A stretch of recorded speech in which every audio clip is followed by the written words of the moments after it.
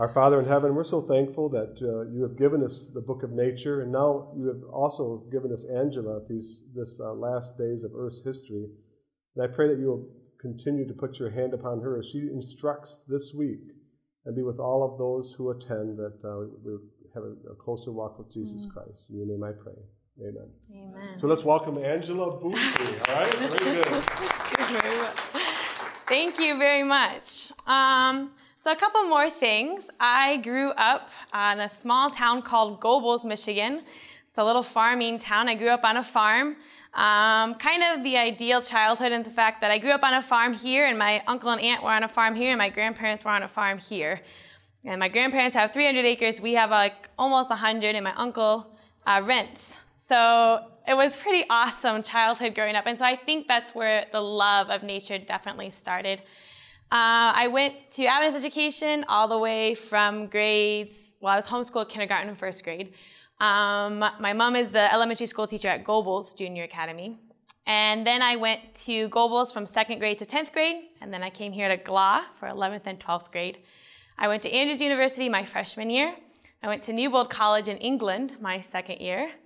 My mom is from Australia, and she had gone to Newbold, and my granddad had gone to Newbold, so I wanted to go to Newbold. And then I went down to Southwestern Adventist University down in Texas, and that is where I graduated with a BS in elementary education and a double minor in religion and psychology.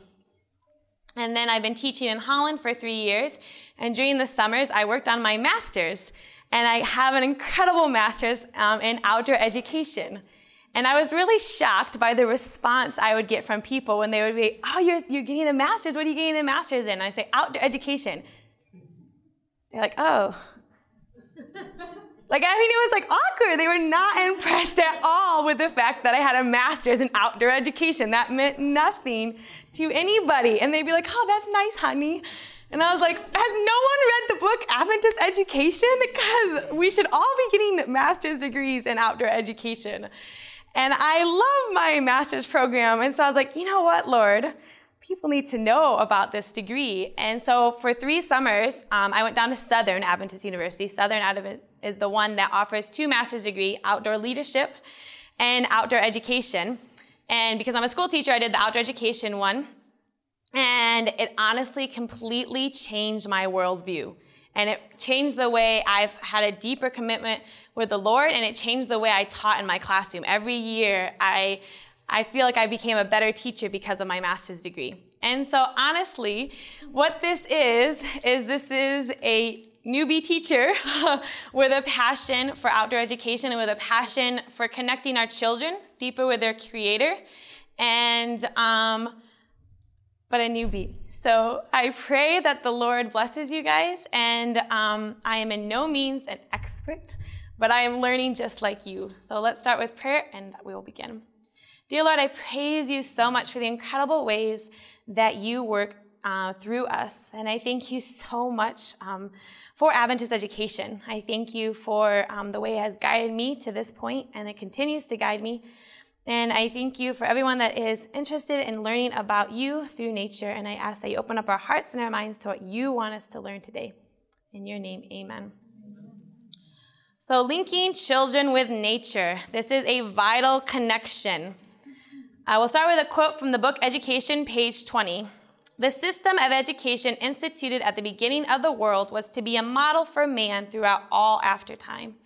As an illustration of its principles, a model school was established in Eden, the home of our first parents. The Garden of Eden was the schoolroom.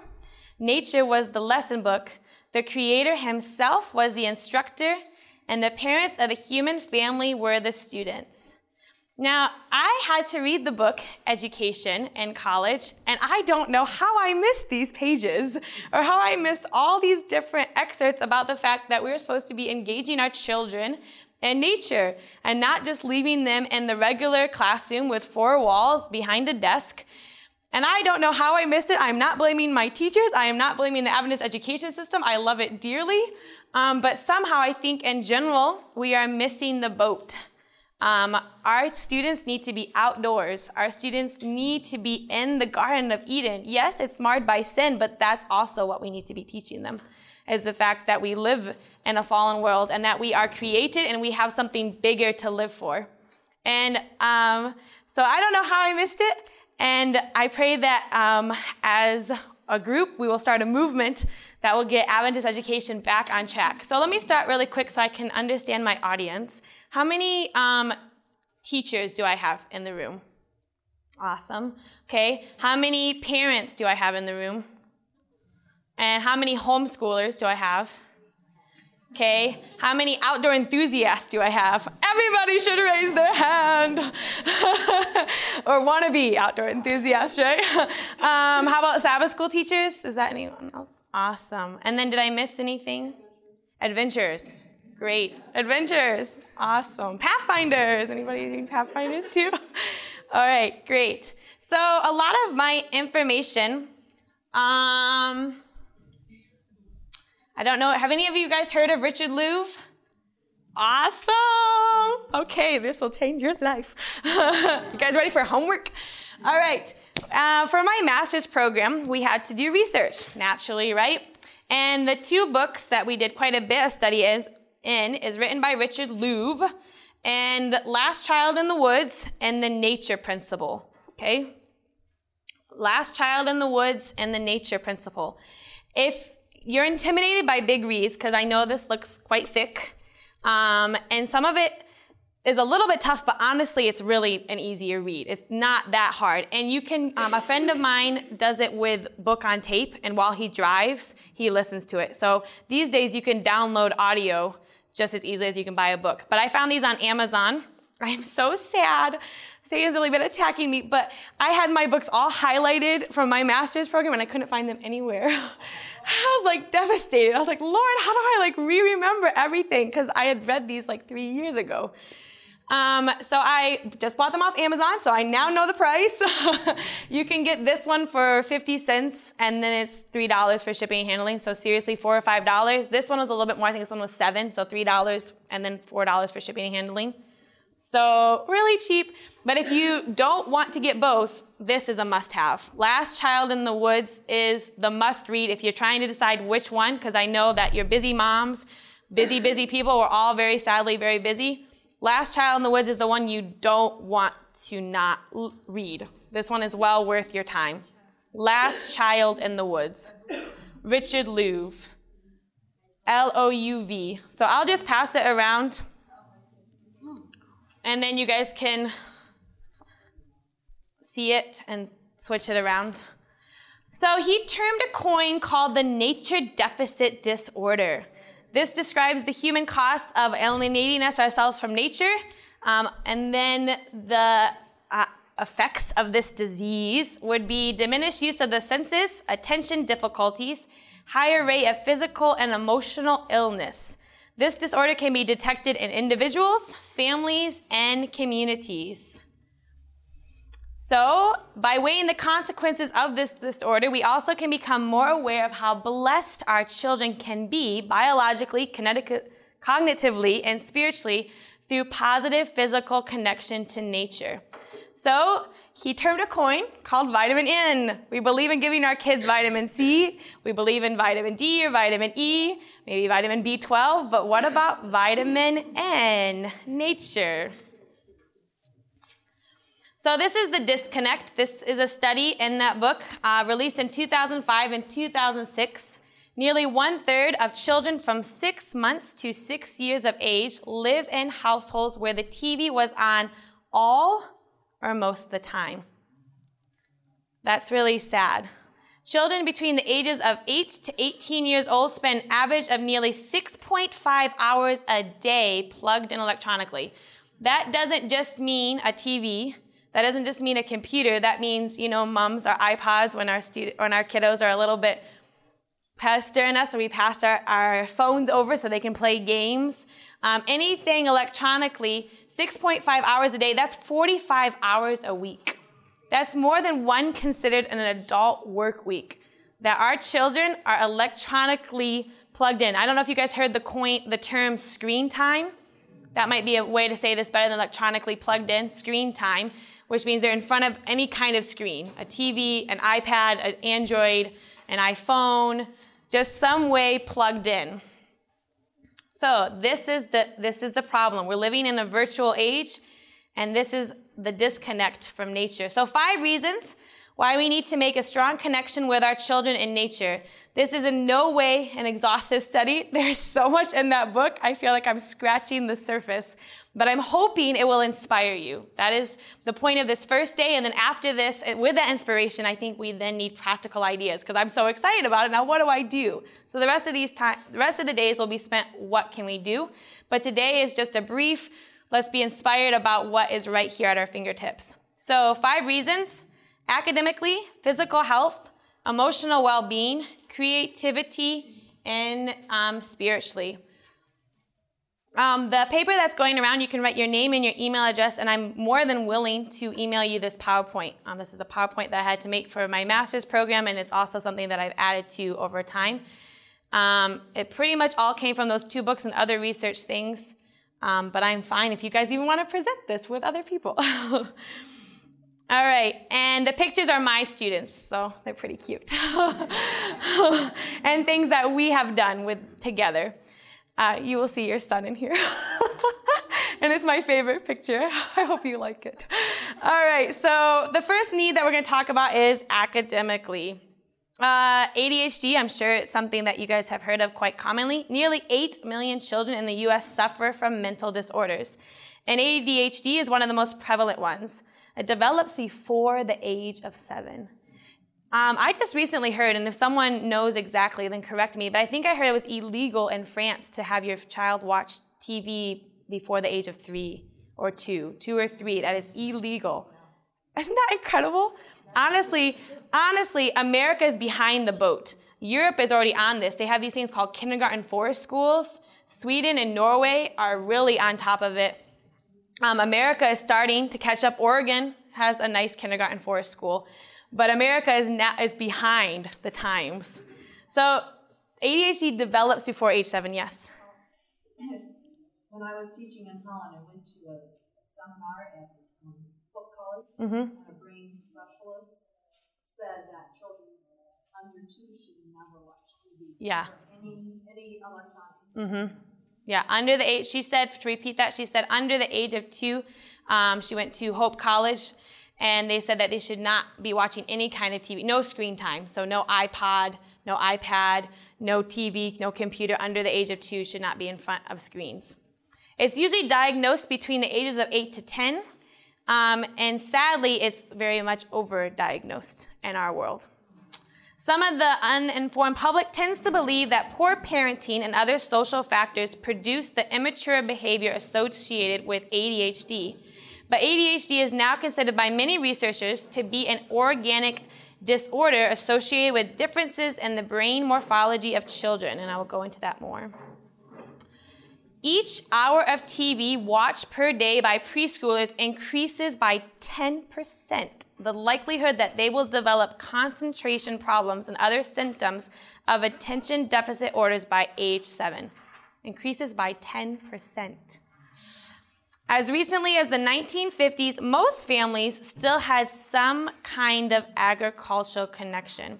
Medications and the causes of ADHD are still very much in dispute, but as of now, TV is the culprit, is what they're blaming most of ADHD on. Televisions are only a part of the larger environmental culture change now in our lifetime, namely the rapid move from a rural culture. I'm sure many of you grew up in some kind of rural background, or at least in touch with nature. Maybe it was simply the baseball sandlot down in town. There was some connection. Now we're in a completely highly urbanized culture.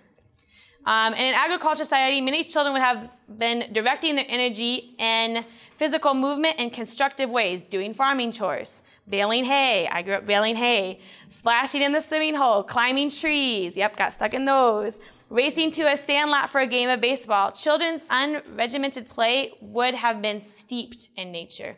So this shift just happened in the 1950s, that we've gone from an extremely rural environment to a highly urbanized culture. So a study by Stephen and Rachel Kaplan, environmental psychologists at the University of Michigan, found there was a 9-year study with the U.S. Forest Service, and what they did, have any of you heard of Outward Bound? Okay, Outward Bound was started by Kurt Hahn in about the 1930s. See, what happened was he was born a Jew, and he escaped, but the Germans were attacking the British, and they found that many of their young soldiers were dying in the water because they had lack of basic survival skills. Simply that. The German U-boats were sinking the British Navy boats, and they just simply couldn't swim, or they didn't have basic survival. So they asked Kurt Hahn to come up with a program to help their British soldiers to be able to survive. Mortality rates went up, and they learned basic how to swim and how to survive if their boat got shot down or sunk.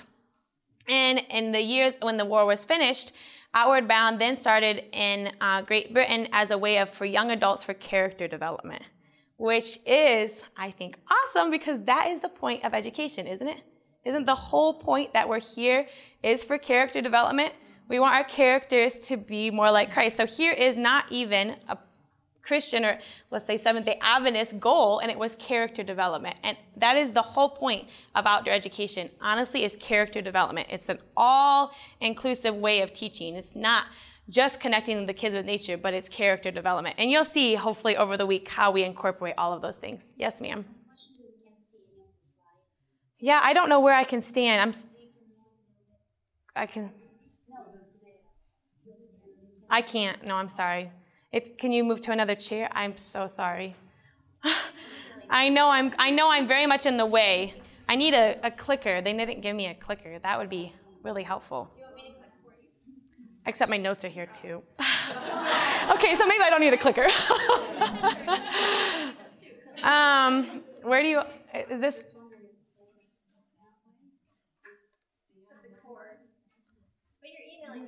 I am emailing the slides, and I know it's a lot of information, but I wanted you guys to be blown away and really excited. So that's why.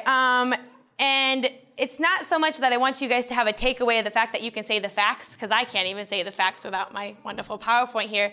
It's that I want you just to be like, I got something, I learned something so awesome, and I want to share with you. So that's why these facts are kind of also to hopefully drop your mouth to the floor and be like, we need to do something, because I think we as a church need to do something and get our kids back connected with nature.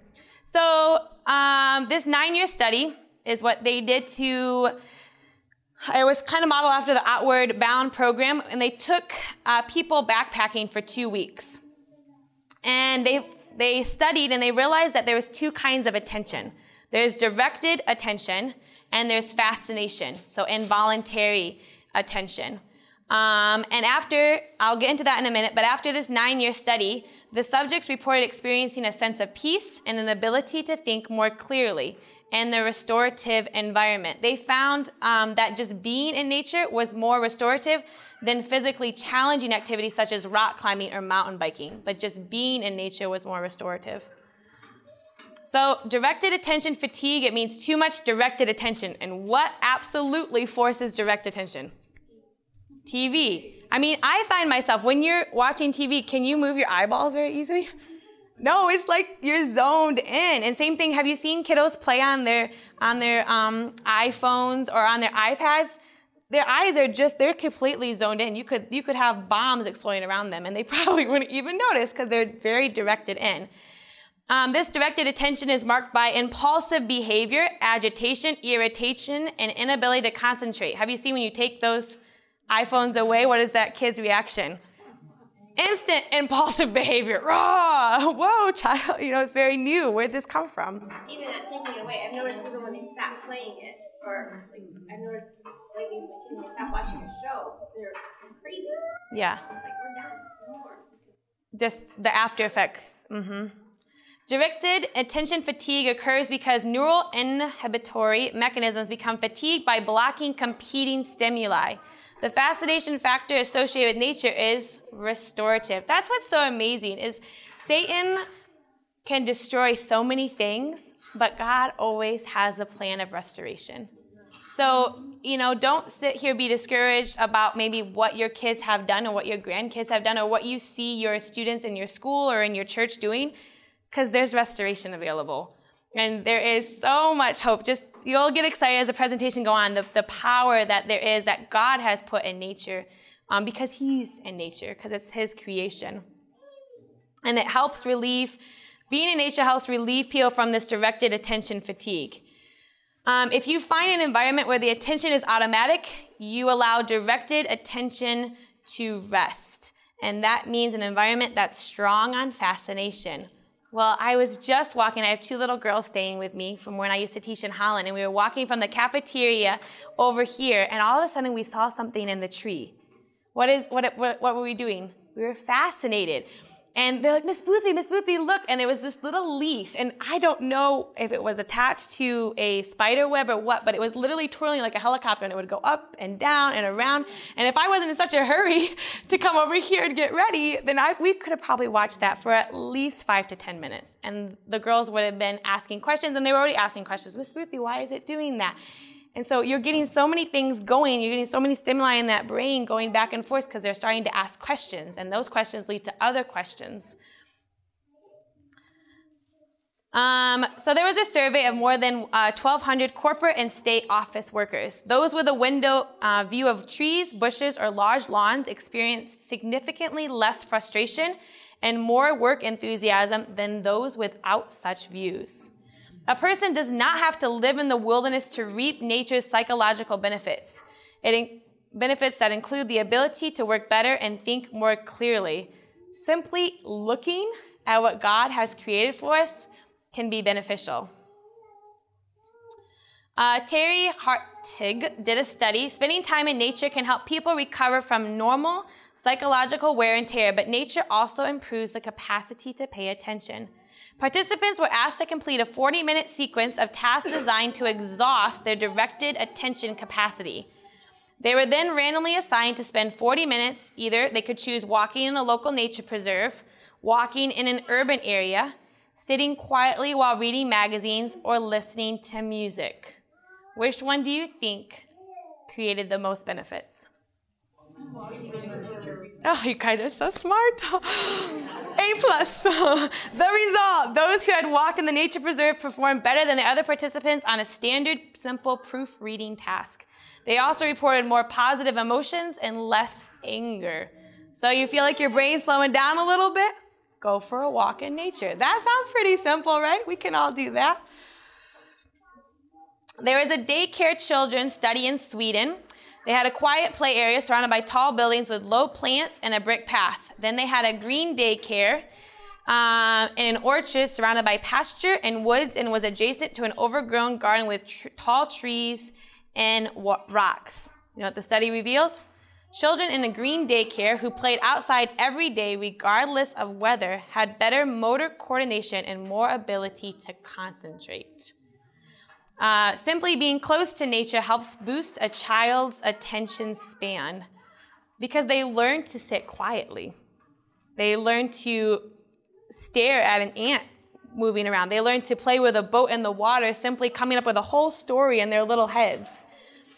Using that imagination. And does TV allow any imagination? Can you read anything into it? Can you add anything to the story? No, if anything, what you do is you take that TV story back and you make it your life, right? How many of us watch something and then find ourselves creating castles in our heads because of something that we watched on a television? So surveys of families with ADD children ages 7 to 12, this was in the journal called Environmental and Behavior, found that compared to the after effects of play and paved indoor areas, activities in natural green settings were far more likely to leave ADD children better able to focus, concentrate. Activities that left ADD children in worse shape were far more likely to occur indoors or outdoors in spaces devoid of greenery. So green activities would be things like camping or fishing. Not green would be watching television, playing video games, even doing homework. Doesn't always have to be negative. It's just important that we realize that anything that's not putting them outside can put too much directed attention. All right, if it's true that nature therapy reduces the symptoms of ADHD, then the converse may also be true. ADHD may be a set of symptoms aggravated by lack of exposure to nature. All right. Have you heard of the multiple intelligences? There's 8 multiple intelligences. I don't want to go into them too much, but basically You can be considered word smart, number reasoning smart, picture smart, body smart, music smart, people smart, self smart. You may have a little bit of all of them. You are usually stronger in one or two of them. But there is an eighth intelligence, and it's called the naturalist intelligence, or nature smart. So as we go through this, think of if you know any kids that tend to lean this way, have keen sensory skills, including sight, sound, smell, taste, and touch. Readily use heightened sensory skills to notice and categorize things from the natural world. Like to be outside, or like outside activities like gardening, nature walks, field trips, geared toward observing nature and natural phenomenon. Easily notice patterns from their surroundings, their likes, their differences, their similarities, their anomalies. Are interested and care about animals or plants. Notice things in the environments that others often miss. Create, keep, or have collections, scrapbooks, logs, or journals about natural objects. These may include written observations, drawings, pictures, and photographs or specimens. Are very interested from an early age in television shows, video books, or objects from or about nature, science, or animals. How many of you have children that love Blue Planet or watching nature videos? Especially even if they move slowly, children are still very fascinated with those nature television shows. Show heightened awareness of and concern for the environment and or for endangered species. Easily learn characteristics, names, categorizations, and data about objects found in the natural world. So how many think almost every child has this intelligence? Or you have this intelligence, right? All right, so that's just a little short glimpse about the benefits of academically, how spending time in nature can help us. Now we're going to go into physical health. The Center for Disease Control reports that the number of overweight adult Americans increased over 60% between 1991 and 2000. According to CDC data, the U.S. population of overweight children between ages 2 to 5 increased by almost 36% from 1989, that's when I was born, to 1999. At that time, 2 out of 10 American children were clinically obese, 4 times the percentage of childhood obesity reported in the late 1960s. Do you think those numbers are going up or going down? They're going up further. Approximately 60% of obese children ages 5 to 10 have at least one cardiovascular disease factor. That is so sad. The World Health Organization warns that the sedentary lifestyle, what creates sitting? Screen time. It doesn't have to just be TV, iPod, iPad, any of this creates sedentary lifestyle. It's a global public health problem. Have you heard the new saying, sitting is the new smoking? That they're saying sitting is almost more detrimental to your body than smoking. Inactivity is seen as a major risk factor in non-communicable diseases, which causes 60% of global deaths and 47% of the burden of disease. Pediatricians now warn that today's children may be the first generation of Americans since World War II to die at an earlier age than their parents.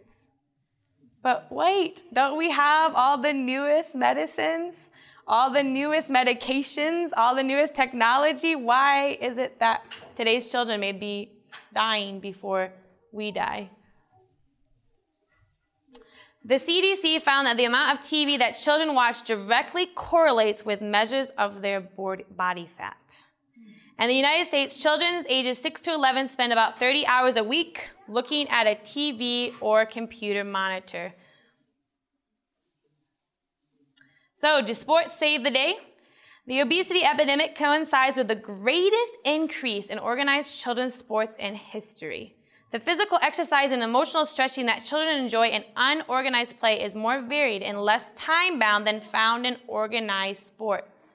So, do sports save the day?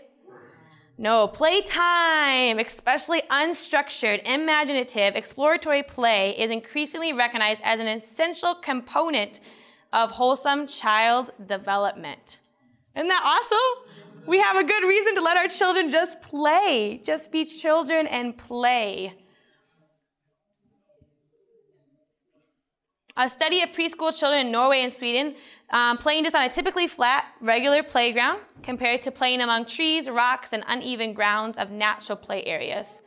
Over a year's time, the children who play in the natural area tested for motor fitness, and especially in the area of balance and agility, which makes natural sense, right? Because they're not having the ladders right there and the railings. We have to have our railings on our playgrounds now, right? They're over on a log balancing themselves, or the dirt trips them.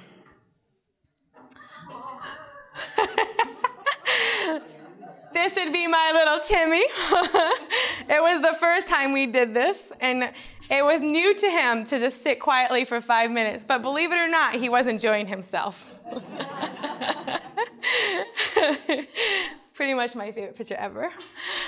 So that is a short glimpse on physical, which is pretty obvious, right? If we move, if our bodies are moving, then what's going to happen? We're going to stay in shape. So the physical aspect, I think, of nature is usually pretty undisputable, because those of us who spend time outside, well, we have elements, right? All of a sudden we're fighting the sun, or we're cold, compared to if we're just in our warm little classrooms, there is no reason for our bodies to have to adjust to the different temperatures. And so physical is pretty self-explanatory, so I didn't go into a lot in that. Emotional well-being. Results of a sedentary lifestyle is simple. Kids get depressed. The need for medications is intensified by children's disconnection from nature. The rate at which American children are prescribed antidepressants almost doubled in 5 years. Children prescribed antidepressants? I don't think I knew what depressed meant when I was a little kid. I mean, I had the summertime blues when I thought I was bored, but depressed? This is the steepest, and this is what's crazy. The steepest increase, 66%, was among preschool children. Preschool children fighting depression? That's pretty scary. So nature, the healing balm. There's over 100 studies that confirm that one of the main benefits of spending time in nature is stress reduction.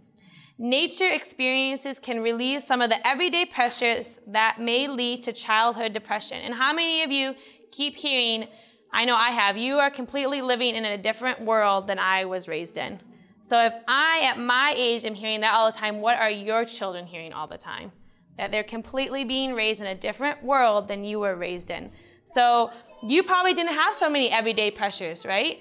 Honestly, as children, you had to maybe go hoe the garden or who knows what, but our children are fighting, puberty is hitting a lot sooner. Girls are starting things a lot sooner. I mean, the dress, how we look, pressures are starting sooner, and you can go on and on and on what our children are having to face. I keep saying our children. I don't have children, but I love all children, and I always make my students like my children. Nature experiences can relieve some of the everyday pressures that may lead to childhood depression. Nature offers nurturing solitude.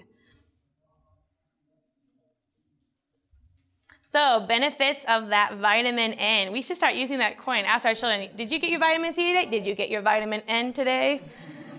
Exposure to natural environments such as parks enhances the ability to cope with and recover from stress and recover from illness and injury. Established methods of nature-based therapy, including wilderness, thank you, and animal-assisted therapy, have success healing patients who previously had not responded to treatment of some emotional or physical ailments. Isn't that awesome? So all these tried and true methods of medicine or other therapy, but if we just simply got them maybe in a horse program, involved in 4-H, involved in a garden. A lot of communities and towns are very interested in starting community gardens. Have you guys seen that? Cities are very open to starting community gardens, and I see so many benefits of that. Sorry, I have to put another plug in here. Another big thing that I think we're missing in our world is the generation gaps. We're doing everything separate. Everyone needs to be in my age group, my age group, my age group, my age group. One of my favorite things growing up as a kid was older people. Like literally, my younger brother and I would bike to our neighbors because we felt like we were like free kids because we could bike down the gravel road up to our neighbor's house who happened to go to our church, and then he had made paths in his woods, and we would bike those paths to his mother's house. And she was probably 80 at the time. And we would just go over there and sit at her feet and let her tell us stories after stories after stories. And we loved it. We absolutely loved it. And how many cool stories do the more mature generation have?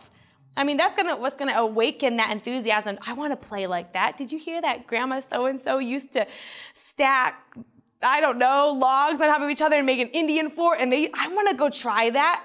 They're going to. We need to bridge that gap. We need to have. And honestly, our older people are so lonely in our churches. It's so sad. They're so lonely. And we, who have those younger children, could be helping to bridge that gap. And we could be encouragement to them.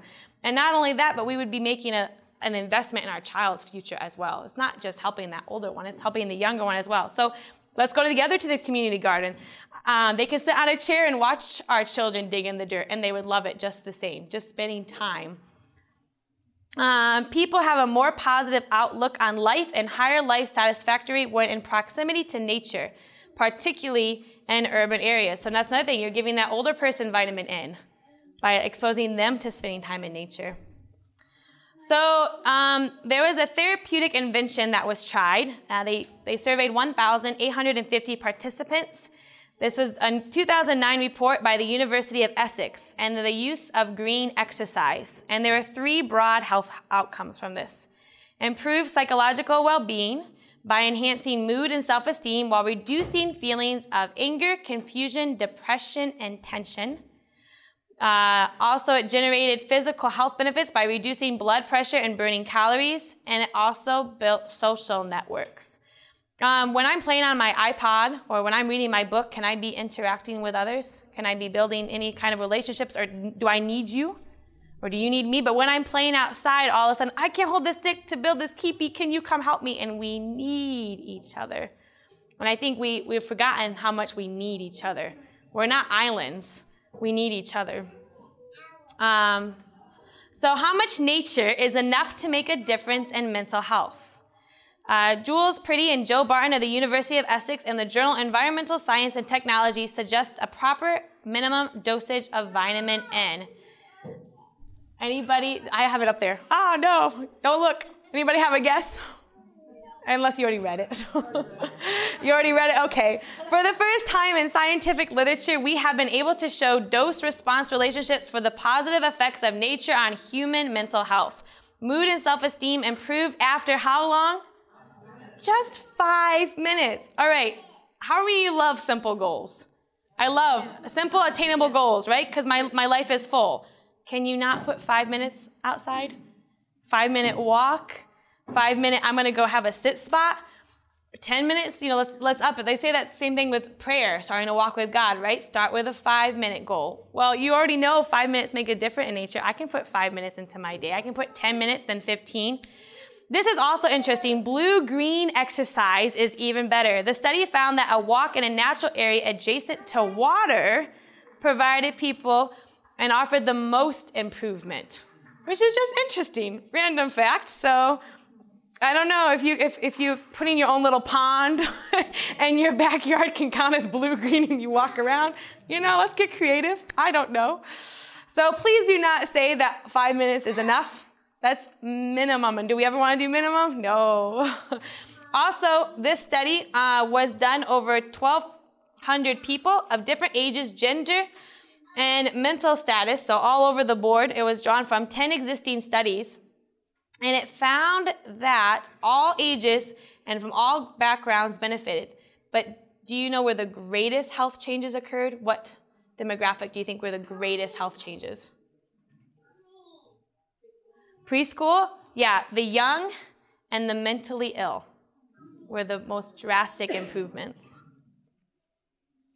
Time in nature is not leisure time. It's an essential investment in our children's and our own health. All right. Need of nature, creativity. Yep, these are my kiddos. So I'll just put in a little idea for you. I taught kindergarten first and second, and you have to teach the 5 senses, right? And how many times, and you have to even do this in Sabbath school too. I know you teach senses and talk about that because my mom is doing that. And you bring in the paper bags, right? And it's super fun. They have to reach in there with their hands. But you're really focusing the answers that you want from them. You're really limiting the answers because what's in that paper bag is probably, they might think a little bit outside your paper bag. You know, if you put an apple in there, they might think a banana. But they're not going to really go that much outside the box, right? So what I did to teach the 5 senses is I made that body part. So I made a giant eye. And then I had just blank white pieces of paper, and I stapled it, and they had little books. And we went out with clipboards and a little bag of crayons. So I had a little mini clipboard and whatever sense we were talking about that day. So it would be an eyeball. It would be a giant nose. That's why they're grabbing their noses. It was an eye and nose, a hand for touch. It was an ear, and then a tongue. Tongue, you have to be a little careful. You don't really want them sticking everything in their mouth. So you're going to have to watch that a little bit. But it's pretty awesome just to try bark, okay? I think it doesn't hurt to have a little dirt in your immune system, right? Mrs. Olson, now you know it later.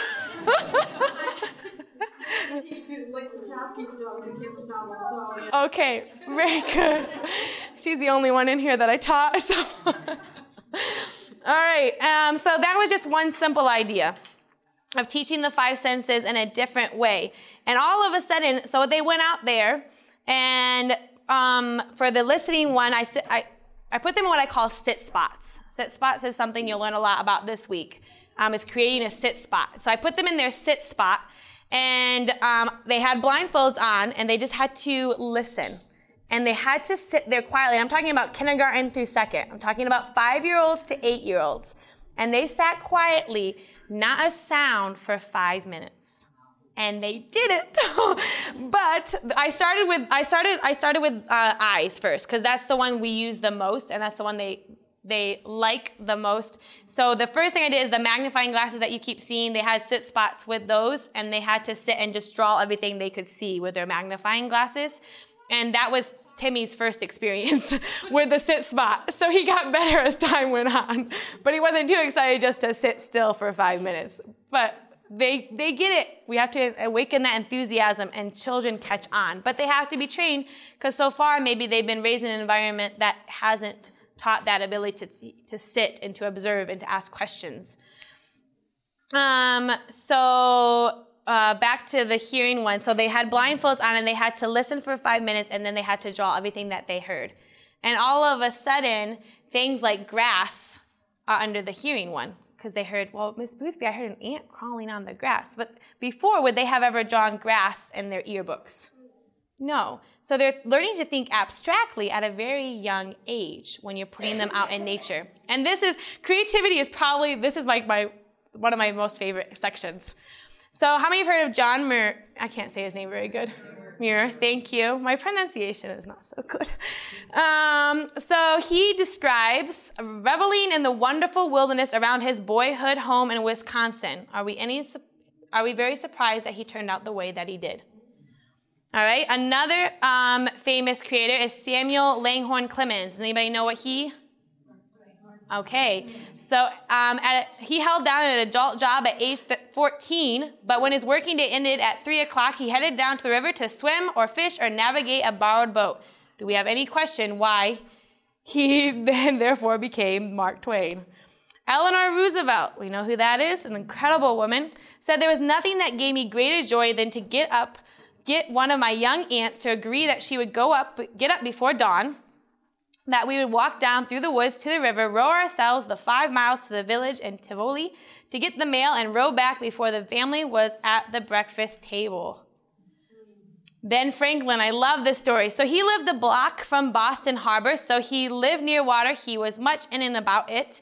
Even though his older brother drowned in water, he still loved water. At age 9, he was flying a kite from the bank of Mill Pond, a holding area for water from high tide. It was warm, so he wanted to go for a swim. So he tied his kite to a log, and he jumped in. But he's 9, so what is he thinking about? His kite and how he wishes he could be flying his kite. So he's there, and he's pondering his dilemma. And I love the way this is said. He pondered his dilemma until it occurred to him that he might not need to forego one diversion for the other. He's problem solving. Nature is constantly forcing you to problem solve and use everything. Oh, this could work, or this could work, or this could work. And what are we missing these days in some people? Simple common sense. Just simple common sense. Because we're not constantly having to problem solve. We get everything spoon-fed. This answer, 1 + 1 = 2. There is no outside the box thinking. So, climbing out of the pond, Ben untied the kite and returned to the cool water. As the buoyancy of the water diminished gravity's hold on his feet, he felt the kite tugging him forward. He surrendered to the wind's power, lying on his back and letting the kite pull him clear across the pond without the least fatigue and with the greatest pleasure imaginable. So he applied his scientist's mind to the lesson of the senses and used his direct experience with nature to solve a problem. Another really fun story is Thomas Edison. Thomas Edison was only 4 years old when this story happened. He was visiting his sister's farm, and he disappeared. He had wandered off. So his sister's husband went to go look for him, and he found him sitting in a box of straw. And they used to call him Little Al, and they're like, Little Al, what are you doing? And he said, well, I saw baby chickens come out of eggs the old hen was sitting on, so I thought I could make little gooses come out of the goose eggs if I sat on them. If the hens and geese can do it, why can't I? And so he took him back to his sister, and the sister noticed the egg stains on his pants and the very disappointed, sad face of Little Al. And this is what she said, and tell me if this doesn't sound familiar. It's all right, Al, if no one ever tried anything, even what some folks say is impossible, no one would ever learn anything. So you just keep on trying, and maybe someday you'll try something that will work. How many tries did it take him to make the light bulb? I don't know. I heard about 2,000. And when somebody came and asked him, and he said, wow, you've tried 2,000 times. You haven't achieved anything. And he's like, yeah, I've learned 2,000 ways that it doesn't work. Okay, so, a failure and messing up is actually a good thing. That's creating that problem solving. And I think it's awesome that his older sister said, just keep on trying, because maybe someday you'll try something that will work. My kiddos would become inventors in my classroom. And it was awesome, some of the crazy abstract inventions they would try to come up with. And I don't think that they would have tried to come up with these things unless they had spent some time outdoors, because just watching that iPad or that TV isn't going to teach them to think out of the box. In fact, if anything, it was very easy for me to quickly pick up on which of my students spent times outdoors and which of my students were never outdoors. Because what do you think in their inventions what it looked like? It looked like something off of cartoons or seen in TVs, because they couldn't think on their own.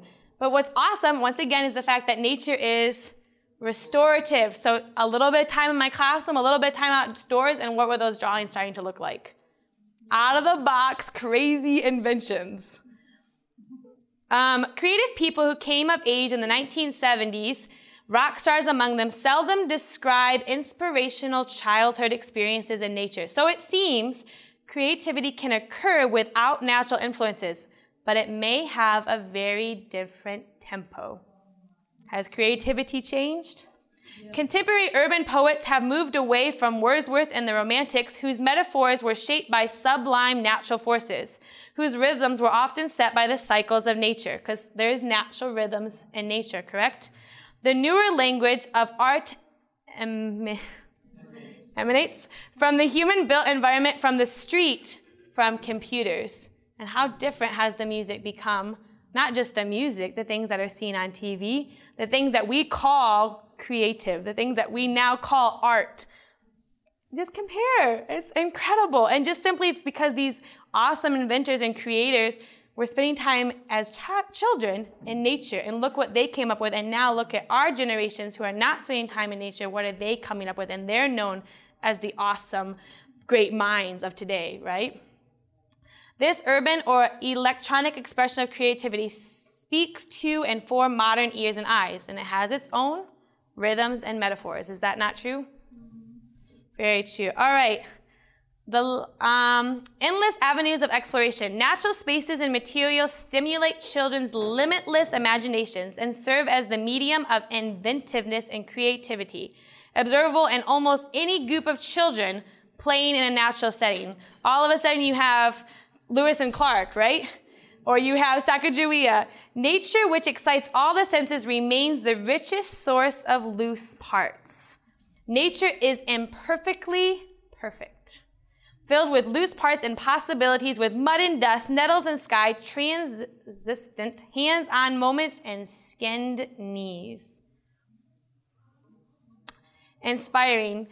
Through taking children outdoors, they are exposed to learning through various forms of inquiry. When our learning is linked to revisiting the living world outside our classrooms and brought back to the classroom for reconsideration, it empowers a cyclical and multi-sensory embodiment of the learning. Creativity is ignited. Taking the time to linger with our learning creates the spaces where learning possibilities present themselves, possibilities that might have gone unnoticed if we hurried past things. The work we engage in requires commitment. It takes us to care deeply enough that we want to spend time with it, and so our creativity is inspired.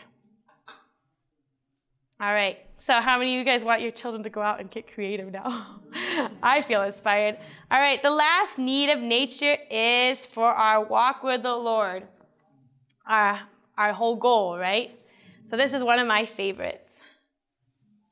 Nature presents the young with something so much greater than they are. It offers an environment where they can easily contemplate infinity and eternity. Something more. We cannot care for God if we do not care for his creation. The extent that we separate our children from creation is the extent to which we separate them from the Creator, from God. That is really powerful, isn't it? You know, this Masters, I was telling you that it really created a different worldview and perspective for me. I had never really been raised with the idea of go green. That wasn't something that was really on my radar.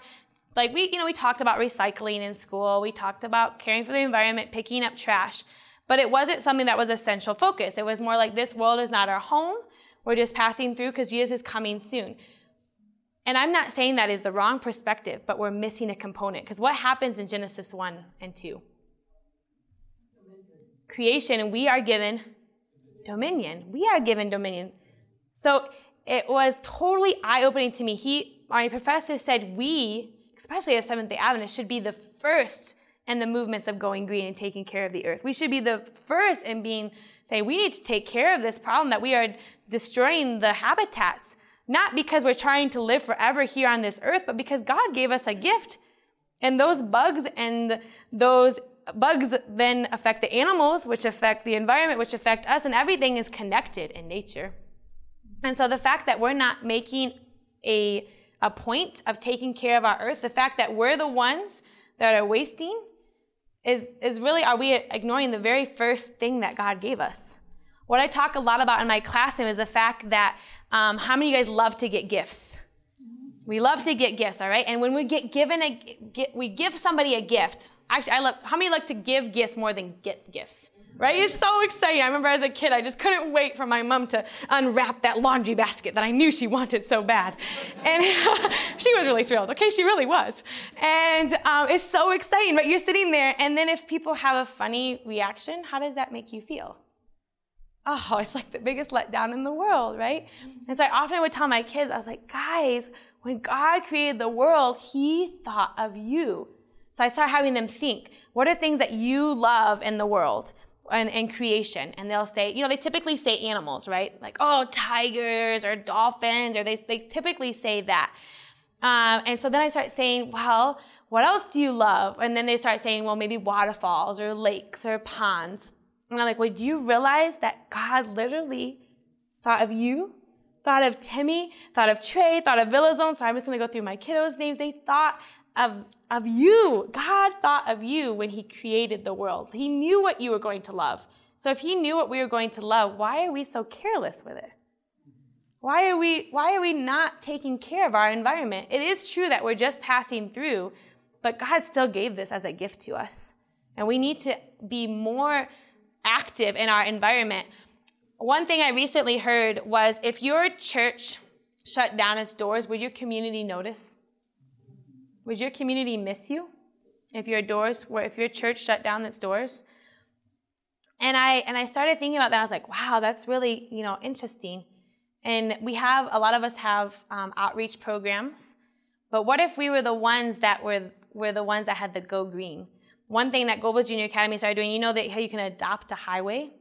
When you drive right past Goebels now, the Adventist school, it says, and you can help me, Goebels Junior Academy has adopted, I can't remember how it goes, but it's something like, you can adopt a highway and then it says whose name has adopted.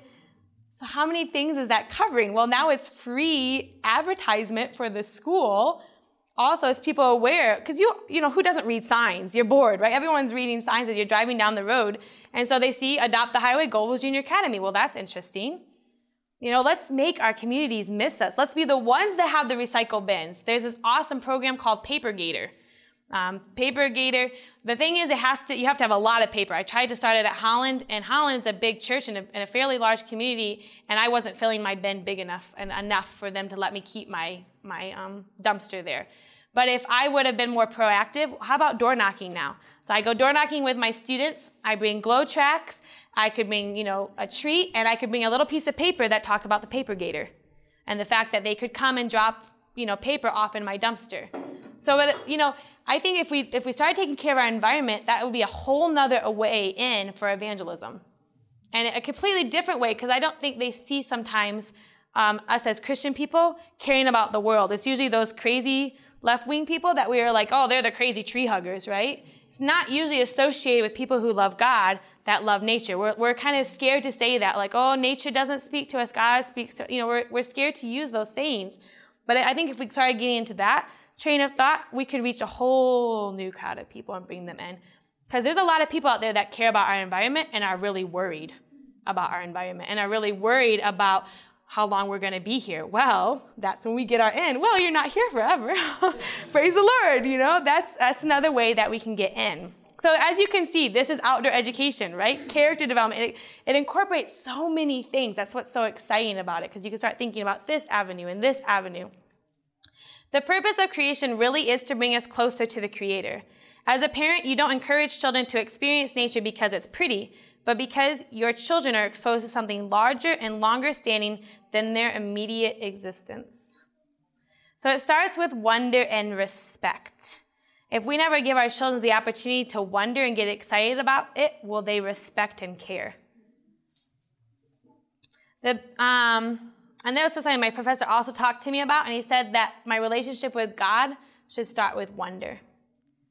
And this was something that I used when I taught the outdoor ed program this past year, is I talked about wonder moments. I wanted each student at the end of my outdoor ed to come up with a wonder moment. What was something that just made them pause and be like, whoa, that's cool. So today would have been for my little girls and I when we were watching that leaf just twirl. That was our wonder moment. Just taking time to be like, wow. And that wonder then can lead to respect. And I'll teach you about that flowing cycle, how we go through different stages to then go to a certain point. But it starts with enthusiasm. And how easy and fun is that to start with? The benefits of engaging children in direct experiences with honeybees, butterflies, and ladybugs, all significant plant partners, are numerous. Children develop science, process skills, positive science attitudes, and scientific knowledge. In addition, these experiences provide children with opportunities to appreciate and develop a sense of wonder and respect for the natural world.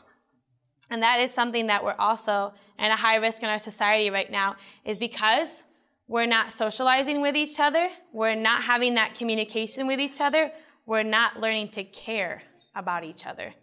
Because I don't see that what I say and do affects you because it's just on a screen. So, for example, in relationships, you have to be really careful what texts you send, right? Because those texts, they don't have any idea in the way that you said it. They don't have any idea about the mannerisms. And I wish I could pull up those facts. I don't know if anybody here knows what percentage your words say compared to what percentage your body language says. It's incredible. The way you say things almost communicates more than the things you're actually saying. So if we're not actually talking to each other anymore, then we're not really learning to care about each other anymore. And I have found it true in my own life. I'm pretty anti-technology. I don't even own a computer. This is somebody else's. Not because I don't want to own a computer, but I don't own one. This is my phone. Yeah, pretty cool, pretty snazzy. I love it, and I will stay strong as long as they will allow me. I'm pretty sure someday it won't be allowed. But for now, I stay strong. Not because abstinence doesn't necessarily mean self-control. Doesn't necessarily mean that I am great at staying away from technology, but I know that if I had a smartphone, then I'd be one of those people checking Facebook a little bit too often. I would be, I don't really know what else to do on the internet. I know people spend hours YouTubing, but I don't know how to. And I don't know what Twitter is or any of those things. But if I walked around with it, how quickly would I learn how to do it? Babies, they can work their way around iPhone. Because how do our children learn? Observation. So as much as we want our children to incorporate these things into their lives, where does it start? With us, with me. You know, something that I really found really disheartening as a teacher is when I would take, kids on field trips or even in outdoor ed, different groups come up. How many adults do I see on their phones? Almost all of them. All of them. These are good people. These are good Seventh-day Adventist, strong, beautiful families. And I'm not putting them down because remember I said abstinence doesn't necessarily mean self-control, right? This doesn't necessarily mean that I would be great if you handed me a smartphone. I've just said I'm going to do abstinence because I'm not strong, right? Okay, so I'm not trying to put anyone down, but that phone is addictive. I really wish that everybody would for a week, I don't know, I've heard of this, I think, but on your smartphone you can monitor how long you've spent on it. I think there's some app or something. I've heard something that you can figure out how much screen time you've actually spent that week. And if you guys could figure it out, I think you would be shocked about how long you're spending on it. Because I know most of my friends don't recognize it, how long they're on it. And I know that I'm not a stay-at-home mom, and so I don't know what it's like. But one thing I've learned is that there's loneliness in all stages of life. Here I am as a single person, and I feel lonely. Woe is me. I want to be in another stage, right? And then you get married, and all of a sudden you're lonely because all your girlfriends are like, well, now you're married. You don't have time for us, right? So there's that lonely stage. And then you're a stay-at-home mom, and I have found that some stay-at-home moms are some of the loneliest people in the world because they can't go out. I mean, I try to call some of my friends who have kids, and it's like, rah, rah, rah, and there's kids screaming in the background. We can barely have like a 3-minute conversation, right? And they want to, they long to. They're like, oh, please call me more. I just feel like I never get to talk to an adult. So stay-at-home moms are very lonely. And then you start taking your kids to school, and what are you? You're lonely because you've been used to taking care of them all the time, right? Like all of a sudden you're like, what do I do? And then after that, then they go to college, and you're like empty nest. Now I'm lonely. And then your kids get married, and you're lonely. And then you retire, and you're lonely. Like loneliness can happen at every stage if we choose to focus on that. And I completely lost where I was going with this. But my too much computer time. Thank you, Lord. There must have been more point for that one. My point is that I know what my point is. That I'm not putting people down for spending time on their smartphones because it is a way for a lot of us to connect, to feel like we are connecting. And I'm not saying I have Facebook. And I'm not saying that's bad, but I think we just need to be aware of how much we're using it, and we need to be aware of mothers and people, or all of us have kids watching us, and realize that the more that we're on our phone, what are they going to want to do and copy? They're going to want to pick up their phones and copy us too. And so, that text that seems so important to send, maybe you can wait during nap time, or maybe you could just call, or maybe that night do it. Just realize that what we do, people are watching, and especially our children are watching. And they will model. So how much I use it will probably be 10 times fold how much they'll use it, right? So let's pause and think and find joy. Joy is found in lingering in the grassy fields, and at the same time, you will be caught up in a sense of wonder. I believe if we want children to take stake in their learning by encouraging them to ask the questions and seek out answers, then we need to create spaces for that inquiry to unfold. We need to give value to the time it takes to be in those places of wonder. In a time where our world is so fast-paced and product-oriented, we need to give value to the things that cause us to slow down and pause, to linger and to reflect. So I used to do this thing with my kids where I asked them if they saw God, and I'll go into more of this later. But one time we went on a sledding trip with our church family. Our church family had a huge snow outing, and we were sledding. And one of my first graders ran up to me and he said, Miss Boothby, look at the moon. And the moon was green. He's like, look, God's talking to me. How awesome is that? How awesome is that? Don't we want our children to do that? And I have lots of stories like that where they're like, Miss Boothby, I saw God today. Or Miss Boothby, God cares. God did this for me, and I really liked it because I know that God cares about me. And they see nature every day. And I can't wait to share with you all these things. But when you're walking around, we all see trees, right? So if we can connect that back with God, then every time they see a tree, what are they going to think of? Every time they see a star, do you realize how many things are out there that they see on a daily basis? And if we can connect that back to God, then what are we creating? A connection. The fact that we're supposed to do what? Pray without ceasing. Walk hand in hand with God all day, right? Another thing that I did in my classroom was I had a train. And my theme was I did a spiritual theme every year. And I had this giant train that my neighbor had used to put on a lawnmower tractor. So it was this giant black 50-gallon drum thing that he put on the engine that he'd drive, and then this trailer that he'd put on the trailer. So it looked like a train and like a box car. And so my dad helped me put that in my classroom. And the train was acronym, Try Reaching All in Need. And then the thing on the caboose was Choo Choo, Choose Jesus. And in Holland, you can hardly drive anywhere without crossing over train tracks.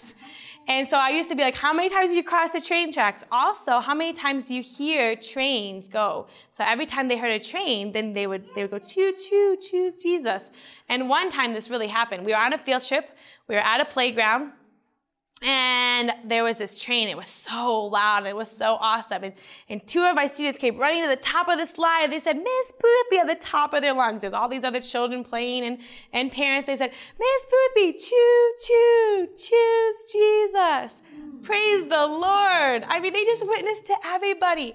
And if we can connect them with trains, we can connect them with nature. And once they make that connection with nature, don't you think they're going to be able to make connections with things like trains and other things? It's the fact that literally, guys, God is everywhere and so wants to connect with us in a deep and meaningful way. But it starts with taking that time to pause and look and reflect and linger. But can I pause and reflect and look and linger in a fast-paced world where everything's always coming at me? I mean, how often does that computer screen change or that TV screen change? It changes constantly. And so is that ever teaching them to pause and to look and to linger? No, but nature does, and then nature can lead then to other things for them to force in a world that doesn't say stop, that they're going to want to stop because it was just the habits that they formed. So this is the aims of outdoor education. This is what I want you to think about in this week of things that is the point of outdoor education. Outdoor education spans three domains of self, others, and the natural world. It seeks to teach students how to learn to overcome adversity. Nature definitely creates that. Enhances personal and social development. Develops a deeper relationship with nature. Teaches outdoor survival skills. Improves problem-solving skills. And back to that teaching outdoor survival skills. What are we told at the end of times that we need to be? Self-reliant, or what's that other phrase? Self-sufficient. I had to take a class actually for my master's called, I want to say self-supporting, but that's not it. Sustainable living. Sustainable living. We actually had to take a class called sustainable living. And isn't that exactly what we want to be as Adventists, is sustainable living? We want even our schools to be self-sustaining, correct? So I think that's awesome. So teaches outdoor survival skills, improves problem-solving skills, enhances teamwork, develops leadership skills, understands the natural environments, and promotes, most importantly, spirituality. So this is what you want to think of when you're developing outdoor lesson plans, or when you're just thinking about engaging your children in nature, is that you want it to fall under one of these bullet points. And you'll find that it's pretty easy to put it under one of them. All right, I'm going to go that with you in 1 second. Not everything that counts can be counted, and not everything that can be counted counts. You may not see immediate results, even though I do believe for some of you, you will see them when you start putting your kids in nature and you yourself. But this was above Albert Einstein's door. And I just think that's pretty powerful. Not everything that counts can be counted, and not everything that can be counted counts. You know, when we start making changes in the environment, it's not going to seem like we're making, I mean, there's still thousands of acres being cut in Brazil, right? But it can make a difference. A little bit, a couple pieces of papers at a time, putting that in the paper gator, you're creating a mindset that I'm going to care for the environment, that I'm going to care for the precious gift that God gave me. The most important reason, though, to connect children with nature upon all created things is seeing the impress of the deity. Nature testifies of God. The susceptible mind brought in contact with the miracle and mystery of the universe cannot but recognize the working of infinite power. And there's my kiddos. Pretty cute. So just 2 ideas. We get out at 10:45, right? Okay. So every day we'll have ideas. This is an idea that you could try with your kiddos. This is called a recipe for a forest. Pretty simple. Give each child an imaginary ownership deed to 1 square mile or kilometer of land. Tell them that on this virgin plot, they are free to create their own dream forest, complete with as many trees, animals, mountains, and rivers as they desire. Encourage them to let their imaginations run wild. To encourage creativity, you can give some suggestions. To make your forest beautiful and radiant, you might want to add waterfalls and windstorms or perpetual rainbows. Have them list the components of their forest and then draw a picture of it. And by discussing with them whether their forests are able to maintain themselves year after year. And this is where you're going to have to work with me this week. There is no way that I can give you ideas that is going to go over all the grades. But as teachers know, you can adapt and you can change the lesson plans. So just think, how could I make this fit a younger age child? How could I make this fit an older age child? And you're just going to have to work with it. Some lesson plans you'll see will fit younger, some will fit mid, some will fit older. Let's see, where was I? For instance, see if they have included representatives of different atrophic levels in the food cycle, including plant eaters, plants, and decomposers, such as ants, mushrooms, bacteria, as well as subtle factors such as soil and climate. So as you can see, this is what's so cool about outdoor ed. A really simple assignment. It doesn't sound very complex, like really how educational can it be them coming up with their own forest? But all of a sudden, you just created a whole avenue to start biology with them, right? So, simple idea.